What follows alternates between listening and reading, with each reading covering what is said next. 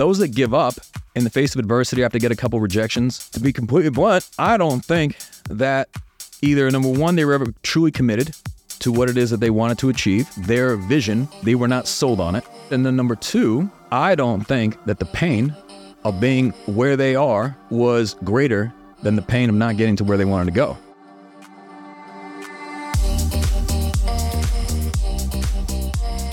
I'm Michael Mogul, founder and CEO of Crisp, the nation's #1 law firm growth company. I've built my business through practice, not theory. Crisp started with just $500 to my name and has grown to over 8 figures in revenue over the last few years, earning a spot on the Inc. 500 list of the fastest growing private companies in America. Our approach has been to take everything we've learned about generating massive growth within our own organization and help the country's most ambitious and committed law firm owners do the same for theirs. In each episode of this podcast, I sit down with innovative market leaders from the legal industry and beyond to learn from those who thrive in the face of adversity, challenge the status quo, and define what it means to be a true game changer.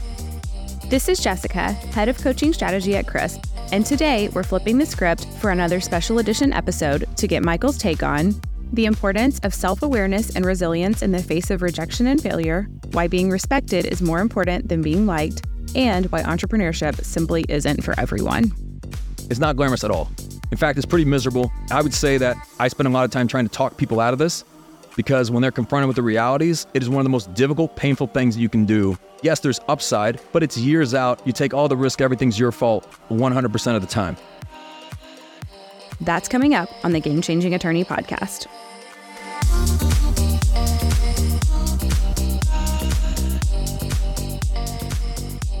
We are ready. Let's see what's in store today on another AMMA. Welcome to the AMMA. Ask Michael Mogul anything. I'm thrilled. I love doing these. These are fun because I never know the questions. I never know where it's going to go. I could get canceled at any minute. This is exciting. So for those of you that are joining this, we do 3 different types of episodes on the podcast. Number 1 is the one you're listening to, this AMMA. You guys submit the questions. Text us at 404-531-7691.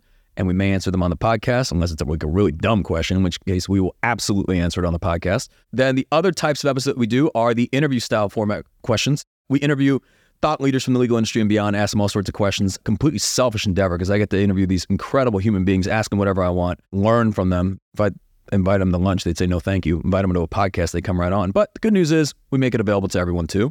And then finally, our encore editions, we take some of our most popular episodes over the years. Now we've been doing this 3 years. It's wild. And we share those episodes because people join the podcast at different times. It's important to get a refresher. So here we are at the AMMA. And I will say this is one thing that we will never do with an asterisk. And as you may have noticed, whether you listen to 1 episode or 200 episodes, is that we do not run ads on this podcast. And it's not from a lack of opportunity. Sometimes someone's offering us a good bit of money. They're like, hey, how about 10 grand a month? And you can mention my funding company. Or you can mention my underwear. And we say, no, thank you, because once we allow sponsors on this podcast, can we really say whatever we want? Can our guests say whatever they want? And I don't want to introduce any sort of censorship to the podcast. The whole reason we started this was because we wanted to be able to offer this access to information from market leaders, experts in their fields, top athletes, best-selling authors. We want to be able to say whatever they want. Sometimes we have people on this podcast that may be a little bit divisive. Sometimes there's people on this podcast that you may not hear on another podcast, especially not another legal podcast. I mean, how many legal podcasts has David Goggins been on? So we want to keep the podcast free, and we will keep it free, but there is a fee. And that fee is that if you gain any sort of value from this episode or any other episode of the podcast, that you please go on the internet, you're on your phone right now, for example, and leave us a 5-star review, whether it's an Apple Podcasts or in Spotify or any of these platforms. It helps us reach more people. I believe right now we are the #1 legal podcast in the world. And I believe, to my knowledge, we are like number 25 management podcasts, which is pretty wild when you think about it, because you got to compete against like Jocko's podcast and like all these other leadership podcasts. And it's like a little Game Changing Attorney podcast somehow made it in the top 25. But we can only do that with your help. And all that we ask is that you share the podcast, leave a 5-star review if it's valuable to you. And if you don't find it valuable, definitely do not share the podcast. Okay? Absolutely not. So hopefully we deliver for you. I'll do my best to answer the questions that I do not know that I'm about to receive, and I will do my best to not get canceled so we can do more AMMAs. All right, Jessica, let's do it. This is where you thrive, on the unknown. So this week's theme is all about being built or not built for entrepreneurship. First question, Michael, Being an entrepreneur often means making tough decisions that might not please everyone. How can a person who has a deep-seated need to be liked by everyone navigate the ruthless waters of entrepreneurship, if at all? So here's the thing. If you're one of these people and you're one of these leaders that has this desire to be hoisted on a chair or to get hugs and want everybody to like you, you're probably not going to go very far. You're not really going to grow a great organization and a great business. And the reason for this is because to be a great leader, oftentimes you have to make very unpopular decisions. Because as you have a growing team and a growing organization, the odds that every decision you make are going to get unanimous support and that everybody's going to love it and everybody will see the vision for the organization the same way that you do, odds are like 0%. I see a lot of entrepreneurs that want to be liked by everyone, in which case they should just go start a Baskin-Robbins franchise. You just sell ice cream. Everybody will love you. Who doesn't love somebody who sells ice cream? Unless you're out of a flavor. Like, how could you? We're at a Cherry Garcia? Okay. So I think you have to reframe your mindset around really what you think is being liked. So I find that those that really want to be liked, they also avoid difficult conversations. They avoid confrontation. They avoid making the necessary decisions in the short term that are going to benefit people in the long term. And if you look at in a typical interaction, let's say with one of your team members or with a member of your organization, if you look at that and say, well, if I make this decision, they may not agree with it, in which case they will not like me or they will have a negative view of me. But that's a short-term type of situation. And sometimes they're not always aware of everything that's going on, what the second order and third order consequences are of any decision that you make, how it impacts other people in the organization, how it impacts other teams, departments, etc. My standpoint on this is that I don't necessarily care about being liked, but I do care about being fair. And my view also is that as an organization, we look at ourselves really as a professional sports team, more along the lines of that analogy than a family. And it is my responsibility as a leader to, number one, make sure we don't run out of money. Number two, to make sure that we are able to remain competitive and to continue to grow. And number three, continue to provide people with growth opportunities to be able to grow in their careers and ultimately meet the promise that we make for them when we hire them. Now, those three things are not easy, but they involve making the types of decisions that sometimes are for the greater good of the organization. And I look at it also when you're delivering feedback, or let's say you have to have a difficult conversation with someone, a candid conversation with someone. I look at it as an act of love to be able to deliver the type of feedback that can help that person grow and improve, even if in the short term, they may not like the feedback that you're giving them. I've had countless individuals over the years that when I was delivering that feedback, they thought I was the devil.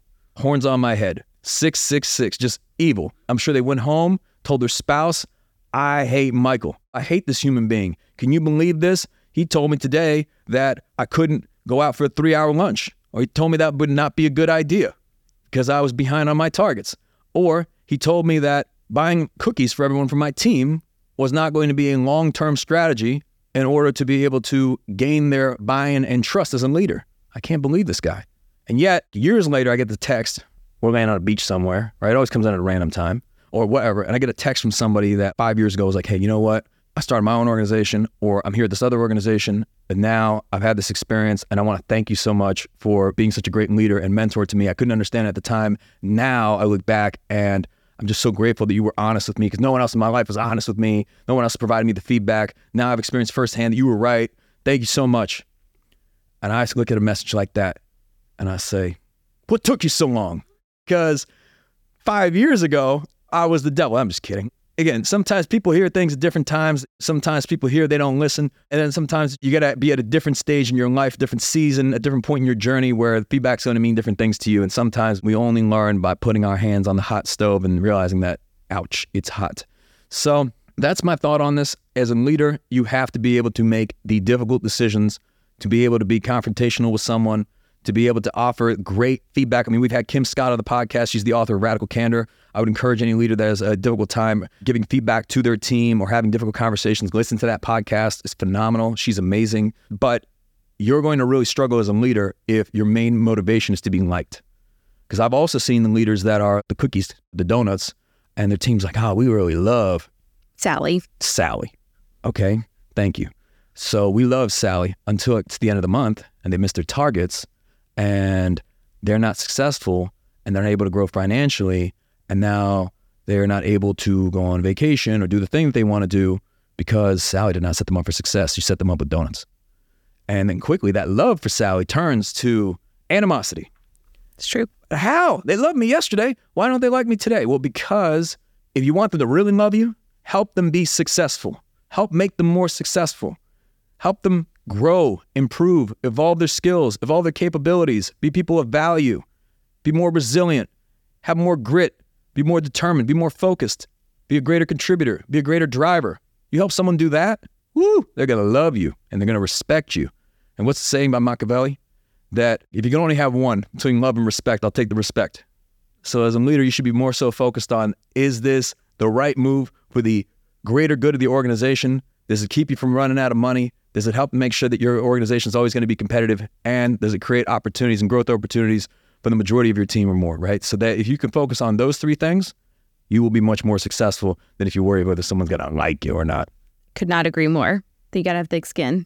All right. Next one. I often hear stories of entrepreneurs who face countless rejections and failures before finding success. I think that's probably a given. Can you share insights on why some individuals can face these challenges head on while others get discouraged and give up? Well, absolutely. Kind of the theme of this podcast. Some are built for this and others are not. We're all going to face rejection. I don't know of a path to any sort of success, certainly not entrepreneurial success, that does not involve a series of no's and failures. I mean, you're going to strike out more than you're going to hit home runs. Absolutely. In fact, your days are going to be filled with so-called rejections and no's and failures and things that don't go your way. Nobody sees that stuff. But when I think about the stuff, what separates those? Well, those that give up in the face of adversity after they get a couple rejections, to be completely blunt, I don't think that either, number one, they were ever truly committed to what it is that they wanted to achieve, either the business they wanted to build, the freedom they want to create in their life, their vision, they were not sold on it. They said they would have liked it, right? Hopes and wishes, you can't really measure. Goals you can. So, number one, I think they weren't truly committed. And then number two, I don't think that the pain of being where they are was greater than the pain of not getting to where they wanted to go. So meaning that maybe things were okay and comfortable. They got Netflix, got college football, you got DoorDash, life's pretty good. I don't want to give all this up to chase something that I may or may not achieve.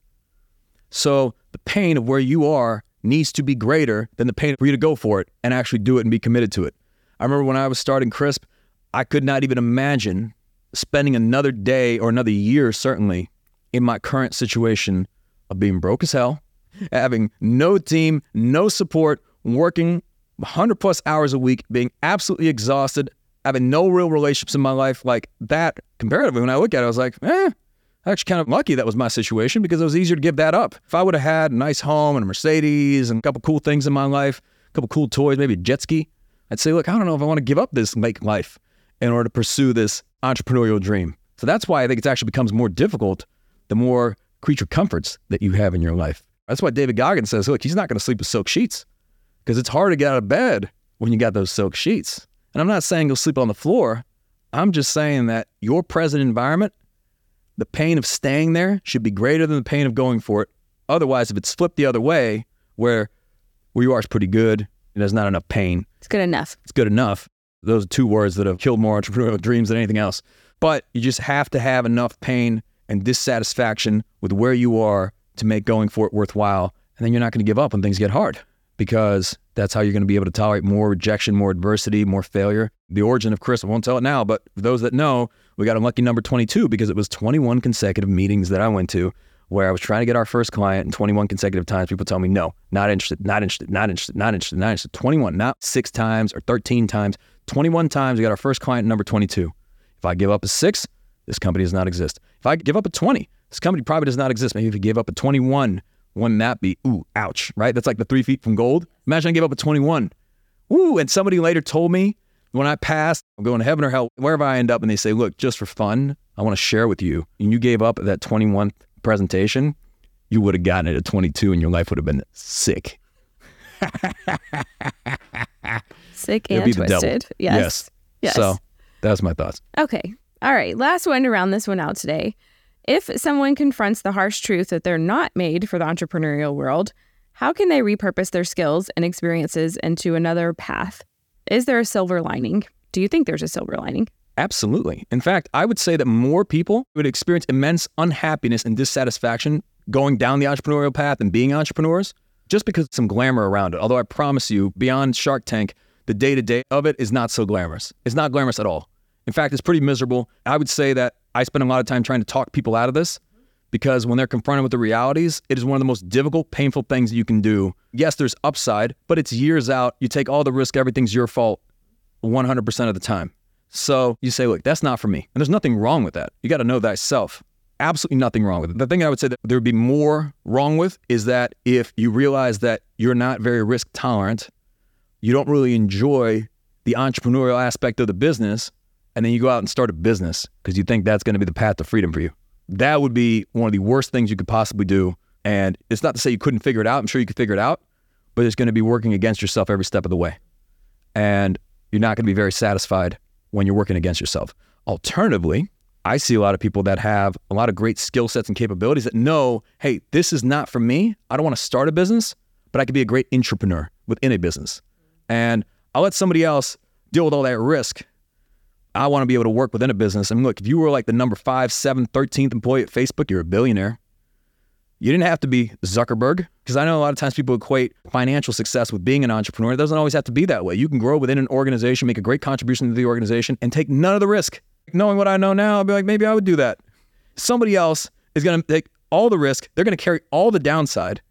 I don't have to worry about that. And instead, I can strap myself onto the right rocket ship, learn from this person, work with this person, grow within the organization, gain a lot of autonomy. Look, our COO, Alex, is this way. She's told me, I'm like, Alex, why don't you start a business? She's like, I have zero desire to start a business. It's just not for me. I'll let you do that. But I love operating a business. And I love running a business.